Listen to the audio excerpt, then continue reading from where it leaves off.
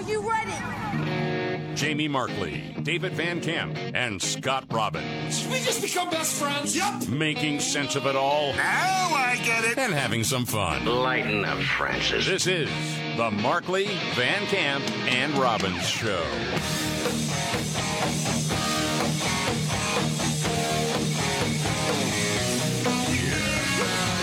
The Markley, Van Camp, and Robbins Show. I'm David Van Camp. There's Scott Robbins. Jamie Markley is on special assignment. Had a big weekend. Needed to take another day off. All right? Well, Everybody needs a 3-day weekend, okay? I know we got a 3-day weekend coming up, but, hey, why not stack them up back to back? His son graduated from high school. Yeah. There was a big shindig. I was part of the shindig yesterday. It was very good, very fun. Very good. I wasn't invited. Anyway. I think you were. Yeah, but last week the Pentagon said it had a $3 billion accounting error, just a rounding error, just to ride on the whoopsie-go-round, Scott. And it turns out they actually have an extra $3 billion to spend on Ukraine. Wouldn't you know that, huh? Nice. How about that? As soon as we start talking about sending F-16s and training pilots on F-16s in Ukraine, guess what? Look, David, this administration has already taken care of all the needs of the American people. Right. It's time now to share in our wealth that we have with other countries. Yeah, so National Security Advisor Jake Sullivan was on CNN. Jake Tapper, even, you call him the original haircut. He is the original haircut. He actually sounded fairly perplexed by this entire rounding error. That's a hell of an accounting error, and it provides a lot of fodder to critics of U.S. aid to Ukraine and critics who say there's not enough oversight going on. See, I hate that framing. I'm sorry to stop the clip so early. This just gives more firepower to the critics. That's a neat way of saying maybe the critics are right. Right. Right. Hey, instead of just asking the question, hey, doesn't this actually, take down our confidence in what the U.S. government is doing in Ukraine? Doesn't this actually lend some credibility to the people who have been critical of just writing a blank check to Ukraine? I agree with you. I don't want to be contrarian, but I will say it is at least somewhat refreshing to hear him challenge it. I guess. Yeah. Because I mean, you're right. That never happened. You're right. I got to remember that this is CNN, so they still are going to be pro-Democrat. Right. Absolutely, yeah. They're still going to move heaven and earth to defend the Biden administration, even when there are things that are indefensible. I mean, a $3 billion accounting error is not that's the kind of thing you can only get away with in the federal government, right? Right. Like you could never say, oh yeah, by the way, I mean just on sort of your average American. Oh, by the way, sorry, Bank of America, I had a $30,000 accounting error, and it turns out I couldn't afford that house. But it wouldn't work that way. Who's doing this? Uncle Billy doing the accounting? What's happening here? They outsourced it. Right, I know. The Pentagon's been on hold with customer service talking to some dude in India, but Pinter's not picking up the phone right now. What do you mean you don't have the money, Uncle Billy? Where's it at? Yeah, all right. So anyway, here's the rest of the question and some of the answer from this weasel, Jake Sullivan. Are you concerned about this accounting error? Well, one thing I just want to make clear, that is not money that went out the door and disappeared. That is not a waste of that $3 billion. It is simply a tally of how much military equipment we have given them. And the way that the Pentagon was counting it was, what's the replacement cost for the equipment we provide, rather than just the actual cost of that equipment. Once you make that adjustment, it turns out we have an additional $3 billion that we can spend to provide even more weapons to Ukraine. And this is how these political weasels get around this. You basically just redefine the story. Because what he said there is accurate, according to the Pentagon. The Pentagon says that they were basically tallying it as if they were going to be replacing whatever weaponry was available. And instead of saying, here's how much it cost us to give it, that's where we found this discrepancy. But that's not the issue. The issue is that there was a discrepancy at all. And so Jake Sullivan does I think, if you're on his team, does a pretty good job in just saying and just defining what the actual issue is. And so by the time it's perfect to the letter, McGurkin, as you would describe it. Oh yeah, definitely.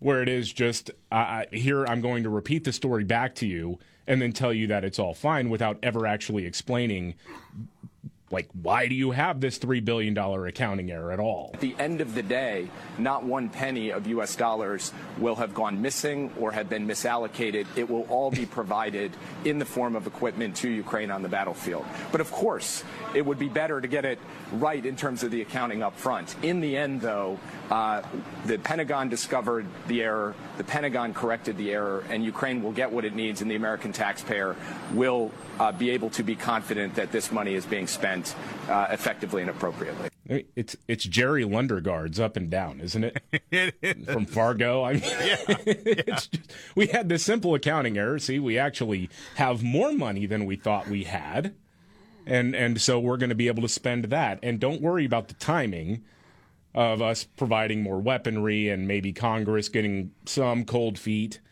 And I think this goes to the argument that I've heard from a lot of people. Take your own personal feelings about the U.S. support of Ukraine.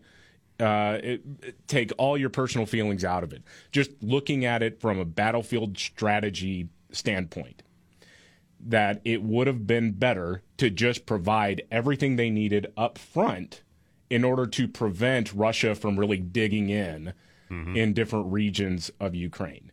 Like, it just would have been more cost effective to make that investment initially than it is to just keep kicking the can down the road. But of course, we know that's the goal is not really to help Ukraine win. The goal is to, well, keep the money flowing between the right parties, between defense contractors, future defense contractors who are currently serving in the Pentagon, etc. Well, then it's a very successful mission, if that's the case. So far, yes, it has been. All right, That's more in the win column now. More on that a little bit later. I want to bring this up to you because I know this might freak you out a little bit. It freaked me out. I'll just say I missed this whole thing. You asked me today, did you see 60 Minutes last night? And I didn't because there was several graduation parties and I didn't get a chance, but you said, oh, this is going to freak you out. So 60 Minutes did a terrifying segment about artificial intelligence. So here's what they did. They had an ethical hacker scam one of the show's producers at using AI-generated voice and then also using cell phone spoofing technology. And I'll just play you this segment. If you need any explanations, just, throw the flag and I'll pause the audio. But this is incredible. Toback found Elizabeth's cell phone number on a business networking website. As we set up for an interview, Toback called Elizabeth, but used an AI-powered app to mimic my voice and ask for my passport number. Oh, yes, I do have it. Okay, ready? Toback played the AI-generated voice recording for us to reveal the scam. Elizabeth, sorry, need my passport number because the Ukraine trip is on. Can you read that out to me? Does that sound familiar? Yes. And I gave her, wow. Well, I was duped. I'm sitting over there. What did it say on your phone? Sharon. How did you do that? So I used something called a spoofing tool to actually be able to call you as Sharon. So when she looks at the caller ID, it really does say the reporter's name on it, and then she picks up the phone, and you heard the voice. I mean, you could make the argument if somehow you're face to face and someone's talking to you in that sort of clipped way, you'd say, "Hey, what's wrong? Do you smell toast? I mean, what? Are you okay? Are you having a medical emergency right now?" Right. But over the phone, if you're thinking, "Hey, I need this. I need my passport number. Can you give it to me real quick?" Okay, and the producer was none the wiser. And all of this thing took about 5 minutes to set up. But I mean, I guess when I hear that, I think to myself, right, there is a clipped tone, but at the same time, you don't think this is really happening. No. You wouldn't suspect somebody's goofing on you. No. I mean, you wouldn't suspect that. I mean, that's so close to real, you would have really no reason other than the clipped tone. Yes. Even that's not real discernible. Oh, right. I mean, you think about the number of people who fall for the, Prince in Nairobi or whatever. Yes. Scam via email. I mean, imagine when this stuff really hits the ground running.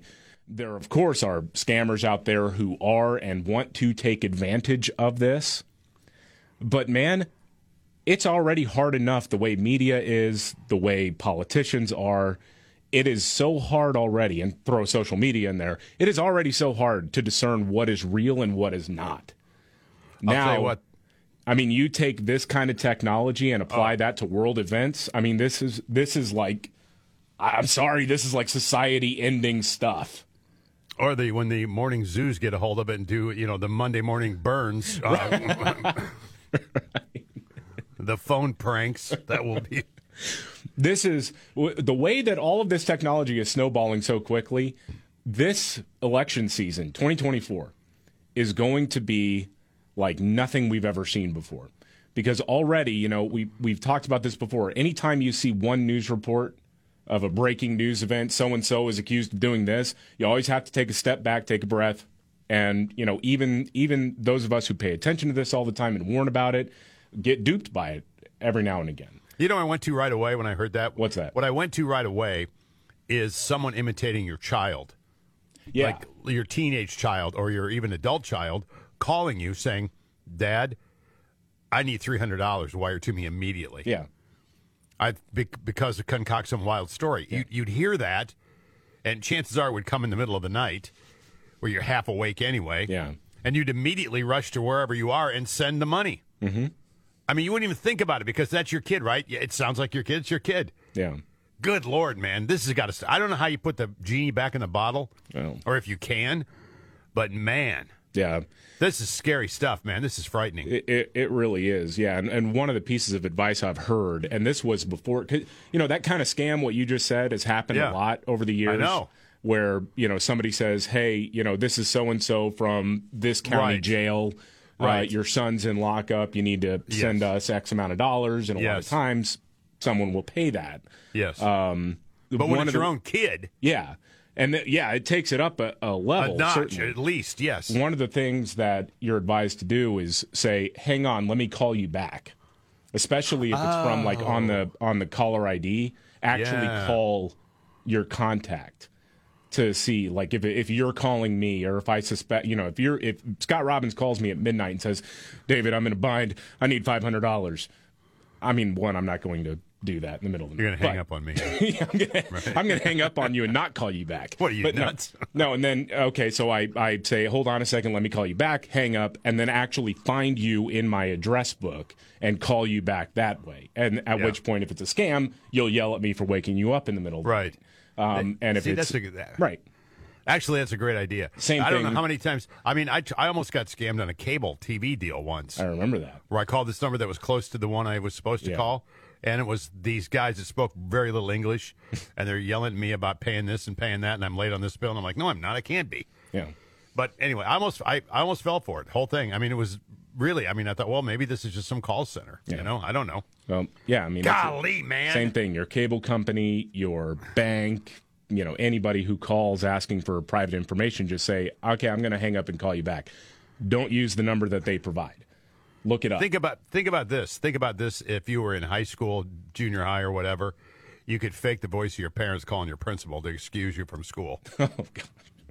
I mean, to be Ferris Bueller would be every day, right? Right. I mean, Ferris Bueller's day off would just be called, modern times, all right? Yeah. Nobody goes to school anymore. All right, on a lighter note, I don't know if you saw this. Brittany Griner made her triumphant return to the WNBA on Friday night after being held in a Russian prison for several months, of course. For some reason, I thought she was already back in the WNBA. I don't know if the season just started. I'm not. Yeah, I don't have any idea. Again, I don't follow it. Apparently, a lot of other people didn't. They were playing in Los Angeles, and her coach, Vanessa Nygaard, was very disappointed that the arena was only half full. Well, okay. Never mind. Here. All right. I know. Saying something like, how was this not a sellout? I don't understand. How is this game not a sellout? Well, have a seat, I can tell you. Well, yeah, because it's the WNBA, and a lot of people don't care. Sorry. I mean, it was great, but honestly, come on, LA. We didn't sell out the arena for BG. I expected more, to be honest, right? It was great, it was loud, but how was it not a sellout? How was it not a sellout? No. Well, again, I can go into that if you'd like me to. Well, it's because even liberals don't really care about the WNBA. Well, Bill Burr does that whole stand-up routine. Yeah. He's in Phoenix. You got an WNBA team. You hear people, what's the name of the team? Nobody can tell him. Yeah, right. Like, it's not my fault. It's not anybody's fault. It just has not captured the imagination of the public. No, for the last 15 years they've been. They don't dunk, but they make up for it with solid fundamentals. That's what. Right. Yeah. But people want to see dunks. That's it. All right, we got a lot of stuff to get to, including a former Bud Light official says, I don't see this boycott going away. All right, this is just not going to go. No, it's not. We'll get to that and much more. This is the Markley, Van Camp, and Robbins Show. The Markley, Van Camp, and Robbins Show. I'm David Van Camp. There's Scott Robbins. Jamie Markley is on special assignment today. Thank you so much for being here. Well, the big news, I guess it's big news technically, is South Carolina Senator Tim Scott is formally announcing that he's running for president. Well, there's glass all over the floor, David. He became the first openly white supremacist to run for president. Well, yeah, according to many on the left, he is the blackface of white supremacy. White supremacy, Remember yes. Dick Durbin called him a token? Well, Dick Durbin's always clever with the quip. Yeah. And then he said, well, that's not what I meant. Well, it's about police reform. And Tim Scott tried to get it done during the Summer of Love 2020, and Democrats said, well, we want nothing to do with that white supremacist, Tim Scott. Exactly. Right, which he is. Yeah. One of the strangest things to me, I like Tim Scott a lot. And if he winds up being the nominee, I will gladly go to the polls and vote for him. Yeah. No question about it. I don't think he stands a chance. I think you got too many bigger, larger-than-life personalities involved here. You got I think Donald he's Trump. vying for a VP gig. Could be. That's I'd what love I think. That. Yeah, me too. Whether it's Donald Trump or Ron DeSantis, I mean, those seem to be the two front runners. Who knows? Mm-hmm. That's why there's a primary process. Maybe he will break out. I have no idea. One of the most fascinating things to me, though, is watching the morning news coverage of this, and almost every single one said, the only black Republican in the Senate. Right. That's how they defined him. Always. Another one of those things where this is how media lies all the time. Because that is factually true. I'm not disputing that. He is the only black Republican. But what's the implication? Well, you know what it is. The implication is that Republicans are racist and they don't want to vote for black senators. Right. Democrats have 2 black senators. So it's not. So, I mean, the implication is like, well, half of the Democratic Party caucus in the Senate is black. I mean, that's the implication, right? Right. Is that, well, he's a rare black Republican or whatever. Right. That media and Democrats consistently say is a thing like an Uncle Tom or the blackface of white supremacy or whatever. It is just so weird to see the lens that they look through, where it's just it is all about his race. It's about his race, and we have to point out that he's the only black Republican because Democrats are awash in black senators with 2 black senators. It's just very strange to me, the obsession with race. It comes across as creepy to me, frankly. Oh, well, of course it does. But when that's the only argument you have, that's what you throw out there. But and again, I think Mike Pence, isn't he going to announce either tomorrow or sometime this week? Probably, yeah. I heard that. Anyway. Yeah, we're getting into by that. the way, polling-wise, in terms of boring white guys, he's number 1 right now. It's amazing. This is the Markley, Van Camp, and Robbins Show. The Markley, Van Camp, and Robbins Show. I'm David Van Camp. There is Scott Robbins. Jamie Markley is on special assignment. His baby boy graduated. Needed an extra day for some cleanup. And well, there was a lot of food there, man. There was a huge spread. So. Yeah, and they're cleaning up the tissues as well as his baby boy. Yeah. I shouldn't say that. His baby kid boy right is now, 3 inches taller than him. Yeah, this baby boy can deadlift 500 pounds. He'll kick my ass if I talk too much. Yeah, I mean. All right. Sales of Bud Light are still suffering as a result of the backlash to their partnership with trans influencer Dylan Mulvaney. And who saw that coming? Yeah, one former Anheuser-Busch executive says he doesn't see this ending anytime soon. This is Anson Frericks. No longer works for Anheuser-Busch. Had spent some time there as an executive. He did an interview with Stuart Varney on Fox Business talking about this and what kind of rake the company really stepped on with this whole thing. The one thing that they haven't done is say they made a mistake with this campaign and been clear about who they're going to serve moving forward. Is it going to be their shareholders and their customers who want them just to create a Bud Light that's apolitical, or are they going to be serving their stakeholders? These are the people that want BlackRock, State Street, Vanguard, who are asking them to serve political organizations, activists. And I think until they're clear and they make it clear that they want to serve their customers moving forward, unfortunately, I don't see this going away. Well, wait a minute. You put your IFB in so you can hear what I'm saying. Okay, here we go. If they turned around and said, oh, we made a mistake putting a trans on that can, all hell breaks loose. You can't do that, Hanson, and you know it. Well, I think what it is, but I think when you take a look about what does Bud Light stand for, Bud Light stands for was a brand that was never about politics. This was always about a brand that brought people together. It was about football. It was about sports. It was about music. It never got involved in political situations. That's why it was enjoyed by both Republicans and Democrats equally. And I just included Stuart Varney in there because I thought it was funny, the phrase "put a trans on that can." And the can, yeah, that made me laugh. But I think he brings up an interesting point. Stuart Varney does is like if you really apologize for it, then you're going to have the activist class going against you. The problem, though, with that sentiment is that there already is a backlash from the trans activist community because they don't feel like Bud Light has stood by Dylan Mulvaney enough. Remember, right. No matter what you do, it will never be enough. No, for that crowd, ever. And again, I'm not talking about somebody who's struggling, with gender identity and what. I'm not talking about that person. I'm talking about the activist class, the people who shriek about everything, who say that words are violence, the kind of people who run in and storm U.S. capitals. Happened again in Nebraska. There was another transurrection.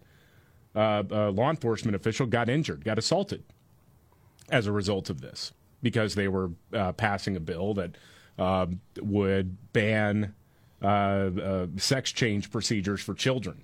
Mm-hmm. For that radical crowd, you will never be able to bend the knee enough. And I think the show Family Guy hit it. I've referenced this a few times, a few years ago, actually, where there's a character who is a trans woman, and she's watching adult content at a bar, at a hotel bar, and the bartender comes over and says, "Hey, ma'am, you can't watch porn in here." And, and the character goes, "Oh, it's okay, I'm transgender." The bartender says, "Oh, in that case, do whatever you want all the time." Because that's the mentality. Yeah. So you can never bend the knee enough. You're right. If you push at all, you're committing genocide, according to these people. Once Bud Light committed to this campaign, once they made that committed, they crossed the Rubicon. They're now it's you can't come back now. Oh yeah, no, you can't come back now. And the thing is, and leaving that aside, even what's on that now is if the guys who drink Bud Light, who play slow pitch softball, who have families and they sit around with their buddies and have a few beers after the game or whatever. It has tainted the entire image. Oh, totally. You've wrecked a brand. Yeah, you just wrecked it. And it's worse than anything else, as we've mentioned before. It's worse than just anger. You've become a punchline. You are punchline. You've become You're a joke. punchline. And if you order one, your buddies are going to make you the punchline. Yes, then this is where it's at. I mean, and again, you can say transphobic, say whatever you want, but the reality of the world is this. Mm-hmm. And you made your choice, Bud Light, and now you got to live with it. Yeah. I mean, unfortunately, you can do all the raising the flag up the pole and the horses and the military and everything else right now. It doesn't matter. Oh, yeah. Well, and on that note, this is also what Anson Frericks, a former executive with Anheuser-Busch, said on Fox Business. If there are certain brands that they're about getting into politics, and that's part of the brand, that's part of the ethos, maybe they should. Ben & Jerry's, this was created by a couple of folks in Vermont. They have kind of a hippie counterculture to them. If that's part of the brand and they serve a customer and that's part of their mission statement, sure. And then people can choose not to be part of that brand. With Bud Light, that was never part of the brand or part of the message. And I think that's what's upset so many people here. And that's why I think this boycott is going to go on a lot longer than people give it credit for. And there's two reasons that boycotts tend to be successful. The first is when it's easy for consumers to switch to other brands. And then secondarily, when people feel like they're having an impact. And in this, Bud Light, it's not very that much different from Coors Light or Miller Lite. It's water, it's barley, it's hops. What sets it apart is its messaging. And so it's easy for consumers to switch to the grocery store, the convenience store. And then separately, consumers feel like they're having an impact. He's absolutely right. I mean, there's nothing really all that special about Bud Light. I mean, it's one or the other. I mean, for me, if I'm at the grocery store on a Friday and I'm just going to be picking out beer, it's whatever is closest to me. Mm-hmm. Like of those lower end, not the super hoppy IPA stuff. I don't really like that stuff now. So, if it's like Miller Lite, Bud Light, Mick Ultra, or, any of them, I just pick whatever's available. I mean, I'll admit it. I was a Bud Light guy. I thought there was a difference in the taste of Bud Light and other light beers, and I preferred the taste of Bud Light. Just did. Now, I quit drinking, and I killed them. Their sales, not let alone what else has happened here. Right. Like we already took a 15% haircut because of beating. Scott Robbins quitting drinking all those years ago. Yeah. Damn him. But anyway, put my face on a can. Huh? There you go. There you go. I think that'll work. Yeah. All right, it's that time of the show. We like to go around the bend and talk about what may not be the biggest story, but certainly a story that caught your eye. It's called What's Your Story? We'll start off with you, Scott. What caught your eye today? Well, several of them, but this one really caught my eye. A data scientist from the Pandemic Response Accountability Committee. Again, I didn't know there was such a thing, but apparently there is. They have identified nearly $38 million in potentially improper or fraudulent pandemic loans that were obtained using Social Security numbers of dead people. Ah, yes. The loans were made through the COVID-19 Economic Injury Disaster Loan Program and the PPP, which is the Paycheck Protection Program. Pandemic Response Accountability Committee, the chairman there, Michael Horowitz, testified before the House Committee on Oversight. They used a verification process to determine that 69,000 questionable Social Security numbers were, in fact, used to obtain $5.4 billion in pandemic loans. Another 175,000 questionable Social Security numbers were used in applications that were paid. Yeah, well, I mean, this is what happens when you get lawmakers who just sort of say we're throwing money out the door.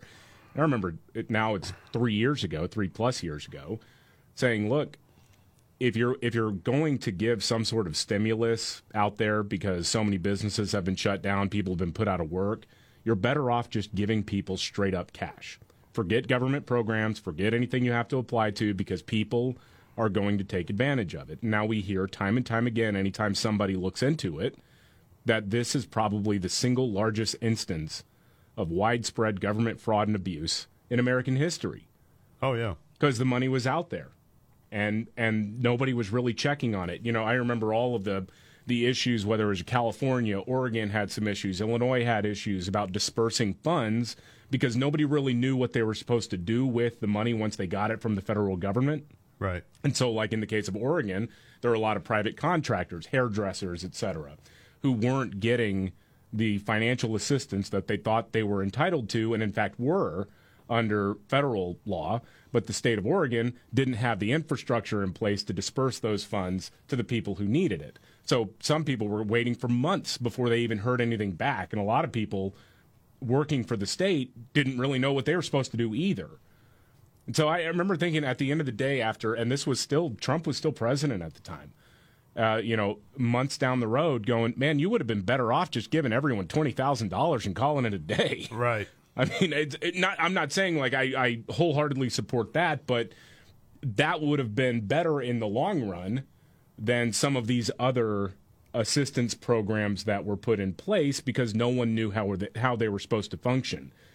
And then in places like California and Illinois, what those governors did was they took whatever money they got from the federal government and applied that to their general fund to tell people that they had a budget surplus. Remember, Gavin Newsom was bragging about that. J.B. Pritzker did it in Illinois. J.B. Pritzker, yeah. They all did, yeah. In an election year, they're out there, talking about how they built up this big surplus, and now in the case of California, they're like, we're like $39 billion in the hole now. Mm-hmm. So I guess that was a freaking lie, wasn't it?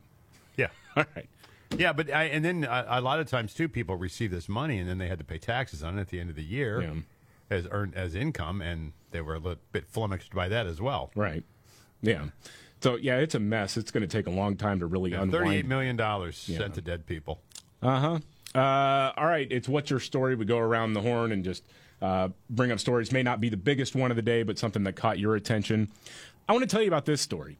Tech worker in England tried to sue her former boss after apparently believing email abbreviations he used were codes for asking for a sexual relationship. Really? Now, she's lost, but her name is Karina Gasparova, an IT worker at a trade management company. She filed a sexual harassment and discrimination lawsuit against her boss outlining alleged misbehavior, saying that some of the things he would put in emails, her boss would put in emails, were code. Now, I want to read one example that she provided, Scott. Okay, now the code is a sexual innuendo in her world, right? Yes, it is. Okay, all right. Let me see if I can figure out the sexual innuendo here then. So he's basically giving her a form letter. She needs to fill in the blanks, the particular details before they send it out to a client. That's the setup for this email. I'm ready, man. Can you please complete the following?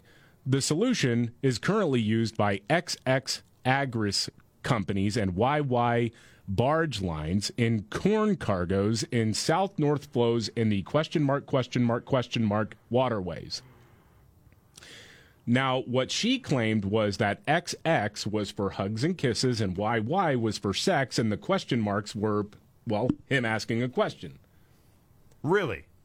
That's not what happened. You lost, she is telling me, huh? Yeah, she wound up quitting the company after the whatever tribunal that they initially go to for these types of discrimination complaints rejected her complaint. Why? Yeah. Question mark. Oh, and then she also said her boss used to he changed his file name to his initials, AJG, which is, those are his initials. But she said it really stood for, quote, a jumbo genital. It was actually... it's actually his initials. But she says that's how he was coming on to her. So basically she's a crazy lady, and for once, you see the crazy lady loses. Tell me this guy's name was not Frank. No, it was not. No, it was not. A jumbo Frank. All right. I just thought that one caught my eye. I just thought it was really funny. That was pretty good. My name is AJG, a jumbo genital. Who thinks that way? Golly. All right. We got another news update on the way. Oh, man, Jeffrey Epstein blackmailed Bill Gates. Have you seen this report? How about that? Yeah. Oh, we'll get to that much more. This is the Markley, Van Camp, and Robbins Show. The Markley, Van Camp, and Robbins Show. I'm David Van Camp. There's Scott Robbins. Jamie Markley is on special assignment. Boy, this is a wild story, isn't it? It's Jeffrey Epstein. Oh, geez. Apparently, of course, billionaire child sex trafficker who had a lot of powerful friends, one of whom was Bill Gates of Microsoft. There's a new report out from the Wall Street Journal detailing how Jeffrey Epstein appeared to blackmail Bill Gates after finding out he'd had an affair. Now, apparently, Bill Gates had an affair with a Russian bridge player named Mila Antonova. A Russian bridge player. Yeah, so Jeffrey Epstein, Bill Gates, and a Russian bridge player walk into a bar. No kidding. Golly. Yeah. Epstein met this lady in 2013, 3 years after Gates. So then he paid for Antonova to attend a software coding school. But according to the Wall Street Journal, Epstein later tried to get Gates to pay him back for it, sending him an email in 2017 that I need to get reimbursed for the cost of the tuition. And apparently the implication behind the message was that Epstein could reveal the affair if Gates didn't keep up the association between the two men. Now, a spokeswoman for Gates told the Wall Street Journal Mr. Gates met with Epstein solely for philanthropic purposes, of course. Having failed repeatedly to draw Mr. Gates beyond these matters, Epstein tried unsuccessfully to leverage a past relationship to threaten Mr. Gates. So, evidently, they confirmed that, yes, there was a blackmail attempt against Bill Gates. Well, which explains, we've talked about this before, but explains the lavish life this guy lived and the money he had. That there was, once you got on Pedo Island, there was video everywhere. Yeah, well, or his New York penthouse. Yeah. And again, extorting money from these guys, these wealthy dudes, is probably how he lived his life. It worked. And these guys aren't exactly going to come forward now and go, oh, by the way. Yeah.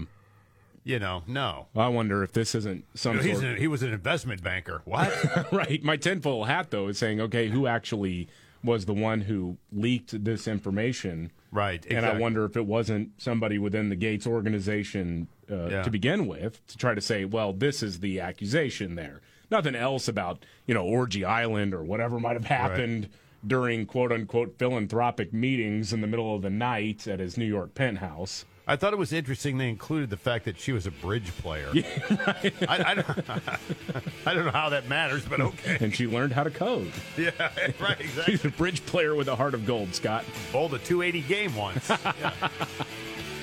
This is the Markley, Van Camp, and Robbins Show. Are you ready?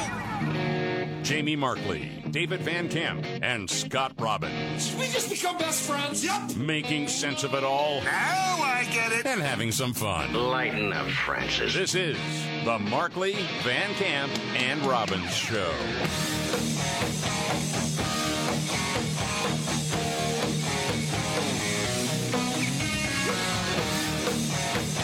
The Markley, Van Camp, and Robbins Show. I'm David Van Camp. There's Scott Robbins. Jamie Markley's on special assignment.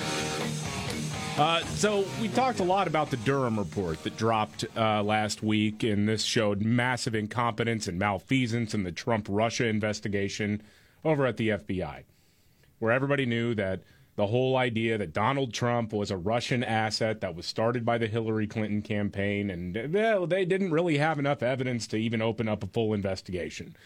This is the second such investigation that has yielded this type of conclusion. The first being the Inspector General report. Michael Horowitz was lead on that one a few years ago, basically saying the only reason why it was legal is because the bar is actually pretty low to start spying on people if you're in the FBI. I thought this was kind of interesting. Sleepy Eyes Chuck Todd, NBC's Meet the Press, actually compared this moment to the 1970s investigations into the intelligence community. Those were spearheaded by Senator Frank Church. Church Committee, very famous if you follow the deep state and the developments of said deep state. I thought it was kind of interesting that even Chuck Todd apparently is awake enough to come to this conclusion that maybe something's wrong in the intelligence community. Maybe. Trust in the FBI is eroding left and right. Feels like we're in the moment that we need a real church committee, that this is a moment like when the J. Edgar Hoover FBI clearly was no longer helping the American people. There was a moment. This feels like we might be in one of those moments. I think we are. I think might be. Yeah, I think we are too. I think it's well past that time. And, I mean, the thing is, the problem is that the NBCs of the world have been out there saying that this was a big fat nothing burger. See, I was just going to say that. And again, I want to believe that's true. I want to believe it should be true. But there's another side of me that said there's no push here. No. And unless they feel a shove to their backs, very rarely is anything going to change. Well, and some of that I do believe, and it's not just Democrats. I think there are too many lawmakers with skeletons in their closets. And the intelligence community's got them by the short hairs, man. They just do. I do have to be totally honest with you here, though. Yeah. When I printed out, David puts a rundown together for the show every day. When I saw this today, I said, Chuck Todd, are we in a church committee moment? Yeah. Immediately, my mind went to church committees voting whether or not to expel a pastor or not. Yeah. I mean, is anybody talking about kicking Biden out? Are they trying to get together? I did actually see. That's one of the reasons why I wanted to set it up the way what he was talking about with the church committee. Because I did see some people commenting, and it's Twitter, so whatever. But I know there was some genuine confusion about what the church committee was. I think some people were like, "What are we doing? Organizing a bake sale?" Right, exactly. It's like, well, no. The pastor needs new plumbing at the parsonage. What do we got going on? It's really interesting to me, though, because back in 1975, Frank Church was on Meet the Press. Was he? And talking about the rapid acceleration of communications technology, which would lead to mass surveillance from the intelligence community. These guys had this type of foresight. Oh, yeah. Wow. It really At the same time, that capability at any time could be turned around on the American people. And no American would have any privacy left, such is the capability to monitor everything, telephone conversations, telegrams, it doesn't matter. There would be no place to hide. If this government ever became a tyranny, if a dictator ever took charge in this country, the technological capacity that the intelligence community has given the government could enable it to impose total tyranny, and there would be no way to fight back. Now, why is this investigation important? I'll tell you why. Because I don't want to see this country ever go across the bridge. I know the capacity that is there to make tyranny total in America. And we must see to it that this agency and all agencies that possess this technology operate within the law and under proper supervision so that we never cross over that abyss. That's the abyss from which there is no return. Yeah. Now, this that guy, was 1975? 1975. That guy was a Democrat. I wonder... Isn't that something when you hear some Democrats from that era talk? Yeah. I mean... I wonder what he would think of the modern Democrat Party. Oh, my gosh. Because there have been too many people in the Democratic Party turning around and defending the FBI and defending the intelligence community. And really, what does it come down to? Well, it's because they were going after Trump, and Trump must have done something wrong. So, whatever. I mean, it's so weird to witness this, where Democrats, when it comes to the FBI, when it comes to things like the Patriot Act, when it comes to these secret surveillance courts, the FISA courts and all that, Democrats now had, or their position at least in like 2012, they have Republicans on their side on this. Yeah. And they can't take yes for an answer. It's amazing to me that there isn't a bipartisan groundswell to really rein in elements of the intelligence community. You know, I listened to that today, and again, 1975, Mr. Church speak, and I think to myself how prophetic that was. Mm-hmm. And then you said, "Wow, I wish there were more guys like him today."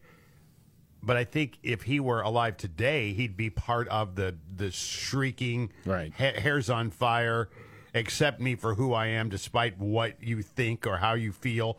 You're not allowed to say it. You know, he might be one of those people. He might be. That type of centrist Democrat. And there used to be a lot of them. Yeah. Doesn't exist anymore. Those guys are gone. I mean, Dick Durbin was what? Dick Durbin was in his first term in 75, so he would have been there. Yeah. Right? But, I mean, these guys, I mean, Dick Durbin, I think, used to be more of a pragmatic politician. Yeah. But these guys get in there, and all of a sudden, they're 20 years up the road, and the whole tide has shifted and changed, and here's what it is now, and then you have to either become that or you're out of a job. Yeah. One of the two. And most of them cling to power because they love the power base they got. You're probably right, but I don't want to be that cynical because I do know that Senator Church put himself on the line in a big way going down this rabbit hole. Yeah. And there were a lot of folks not too happy with him. Well, where are these guys now? They don't exist. And where are they? Yeah. I mean, well, they can't get elected. They're not electable. Right. They're not. Very true. Meanwhile, New York City Mayor Eric Adams, who once bragged about leading a sanctuary city, is now wanting to take other towns to take on the responsibility of housing migrants. He's back on this now because they've gotten several thousand migrants due to Joe Biden's border crisis. And so tough. Right. Tough. I mean, sorry, man. Yeah. You want Texas and Arizona and to absorb all this? No. Yeah. So here's Eric Adams speaking on Face the Nation yesterday. We have 108,000 cities, villages, towns. If everyone takes a small portion of that, and if it's coordinated at the border to ensure that those who are coming here to this country in a lawful manner is actually moved throughout the entire country. It is not a burden on one city. And the numbers need to be clear. We received over 70,000 migrant asylum seekers in our city. Texas processed 100,000 in like the last 2 weeks. 2 weeks? Yeah. Okay, anyway. 2,000 are still in our care. If this is properly handled at the border level, this issue can be resolved while we finally get Congress, particularly the Republican Party, to deal with a comprehensive immigration policy. Garbage. That's just garbage. And why do you want to disperse these to other communities that didn't have anything to do with the fact that you had the door wide open? Right. We're sanctuary. We love everybody. We're not those evil southern states. You know, we're welcoming. Right. Well, you know what, dude? Again, that's easy to do. It's very easy to go on record as being for something and pro something when you don't ever have to get your hands dirty yourself. And now you do. Yep. And now you're bitching and moaning about it. Well, you know what, dude? Sorry. Got no sympathy. Figure it out. Yep. I mean that's it. 50% of the hotels now they're being filled with migrants. Yeah. 50%. Yep. But that's you brought this on. I don't know what you want from me, man. Right. Exactly. What do you want from me? I didn't vote for this. You know, it's just and to continue to ignore it and say there's nothing going on, or just to play like it's not happening, or we're all just crazy because we can't quite figure out what's going on there. We don't know the real story. What are you talking about? Yeah. Golly. It's like saying, I was wearing this sign that said that I want people to walk up and punch me in the face, and now I'm complaining because all these people are walking up to me and punching me in the face. Why are you doing that? I need you to protect me now. Yeah. Meanwhile, Senator Dianne Feinstein is really, really old and sick. Democrats just wheeled her back to work after she was down with shingles. She's also got dementia or something similar to that. They have not confirmed that, but she forgets where she is. She forgets who she's talking to. There's a lot of stories out about that in the last couple of years. And so some Democrats, particularly in the House, because they'll never have to really worry about this, like Ro Khanna, he doesn't have any say as to whether or not Dianne Feinstein resigns, and he can't vote to expel her either. Right. So it's risk-free from him. It's interesting to see, though, Senate Democrats try to tap dance around this issue because she's clearly not well. No. But Democrat Senator Jack Reed says, no, she's able to do the job. This was on Fox News Sunday. It is just remarkable. Well, I think Senator Feinstein has performed remarkably during her career. I think at this point she has medical issues. She's acknowledged those issues. She still is able to summon the energy and the concentration to come to vote. She is continuing to work. I think she deserves the opportunity to make a decision about her career. I mean, the key there was she can still vote. Yes. That's what this is about. Well, yeah, that's all this is about. They just tell her what button to push, and she pushes it. Yeah, exactly. That's it. Yeah. And then as soon as she's no longer useful, they'll kick her to the curb. Oh, yeah. That's just what they do. I mean, they did the same thing to John Fetterman, or they are doing actively the same thing to John Fetterman. John Fetterman, yeah. Senator out of Pennsylvania, who almost died from a stroke a year ago. And then they pushed to stay in the race for Senate. He winds up winning, and then he gets hospitalized because he was suicidal. I mean, they don't care about anybody's health, physical or mental, as long as you're there to cast votes. I mean, the families of these people. Shame on these people. Yeah. I mean, Joe Biden. I mean, you got Biden at the top. Yep. And again, every day we could play What Did Joe Say? We could play the game. What did Joe say? And I'm telling you, man, we could do it every day. Yeah. Well, every day he speaks. Because we have no idea. Yeah. I mean, we know what this is. I mean, that guy, he's out of his flipping mind. Yes. It's just, and try to sell me on Dianne Feinstein having the energy to work. Oh, dude. Yeah. Oh, man, the attorney for the New York City nurse accused of racistly trying to steal somebody's bike or whatever, he's spoken out. Lawsuits are coming. We'll get to it next.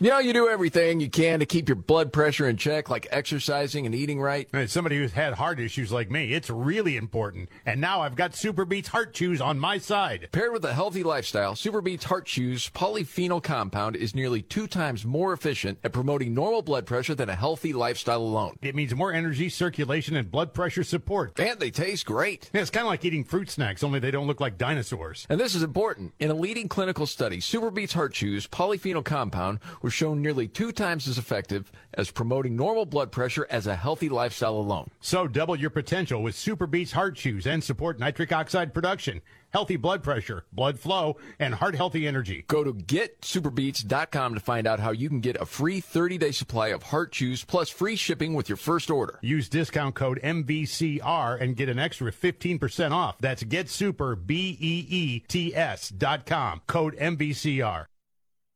Did you know China has made it a priority to teach students financial literacy starting in preschool? American kids are being left behind. Now there's a great way for parents and grandparents to help the kids they love learn about finance, thanks to The Sensibles and BeSensibleSmart.com. The Sensibles are a team of animated superheroes who help kids ages 6 to 12 develop smart money habits in a very fun way. BeSensibleSmart.com was created to channel this multimedia resource to kids everywhere. Buy a subscription for your loved ones, and each month they'll get a Sensibles kit in the mail with an entertaining DVD, comic book, and activities. Digital subscriptions are also available. They'll also get access to an interactive website with a library of lessons, fun activities, and more. Want 20% off the monthly subscription cost? Visit BeSensiblesmart.com and enter the promo code MVCR. It's the CENT sensible thing to do. Subscribe today at BeSensiblesmart.com. Hi, this is Nicolas Cage. When you're a teenager, there are a lot of things going on that can produce stress and anxiety. The pressures of school, dating, and the future in general can seem overwhelming sometimes. But there are healthy ways to deal with stress, ways to reduce it and channel your energy in positive directions. And you don't have to do it alone. The Will Rogers Institute has a free booklet with some really helpful information. For your free copy, visit wrinstitute.org and find us on Facebook and Twitter. Hi, I'm Jeff Gordon. As a 4-time NASCAR champion, nothing is more important to me than winning a race, especially the race to cure children's cancer. Each day, more than 40,000 children are undergoing cancer treatment at hospitals throughout the United States. Cure Search for Children's Cancer supports the research and treatment for 90% of those children. Only research cures children's cancer. Join the Jeff Gordon Children's Foundation in supporting this winning team. Get involved at curesearch.org. Cancer is a big idea for a small child. She dreams of being a figure skater. We're trying to figure out what to do next. Each school day, 2 classrooms of children are diagnosed with cancer. The doctor said there's hope. I'll be brave, Mommy. If I could just take her place. It's okay, Daddy. Only research cures childhood cancer. Give today. You can help fund this life-saving research to conquer childhood cancer. Visit curesearch.org today.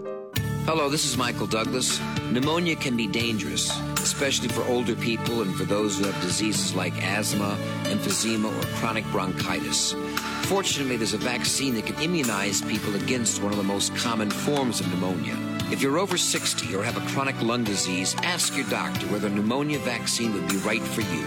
It could protect you from a serious illness or even save your life. A message from the Will Rogers Institute. Visit us at wrinstitute.org. Asthma, chronic bronchitis, emphysema, tuberculosis. These pulmonary diseases affect millions of Americans daily, and if you already suffer from one of these ailments, then you're well aware of the problems that you face. For over 75 years, the Will Rogers Institute has provided health education and research for all. For more information, visit wrinstitute.org or call toll-free 877-957-7575. And find us on Facebook and Twitter, the Will Rogers Institute, since 1936. Kathy Ireland for the Will Rogers Institute. Are you worried that your kids aren't spending enough time being physically active? The best fitness is family activity. Ride bikes, play soccer, or just take a walk through the neighborhood. The important thing is to get your children moving with you. For more information on family activities and fitness, call the Will Rogers Institute. Call toll-free 877-957-7575 or visit wrinstitute.org and find us on Facebook and Twitter.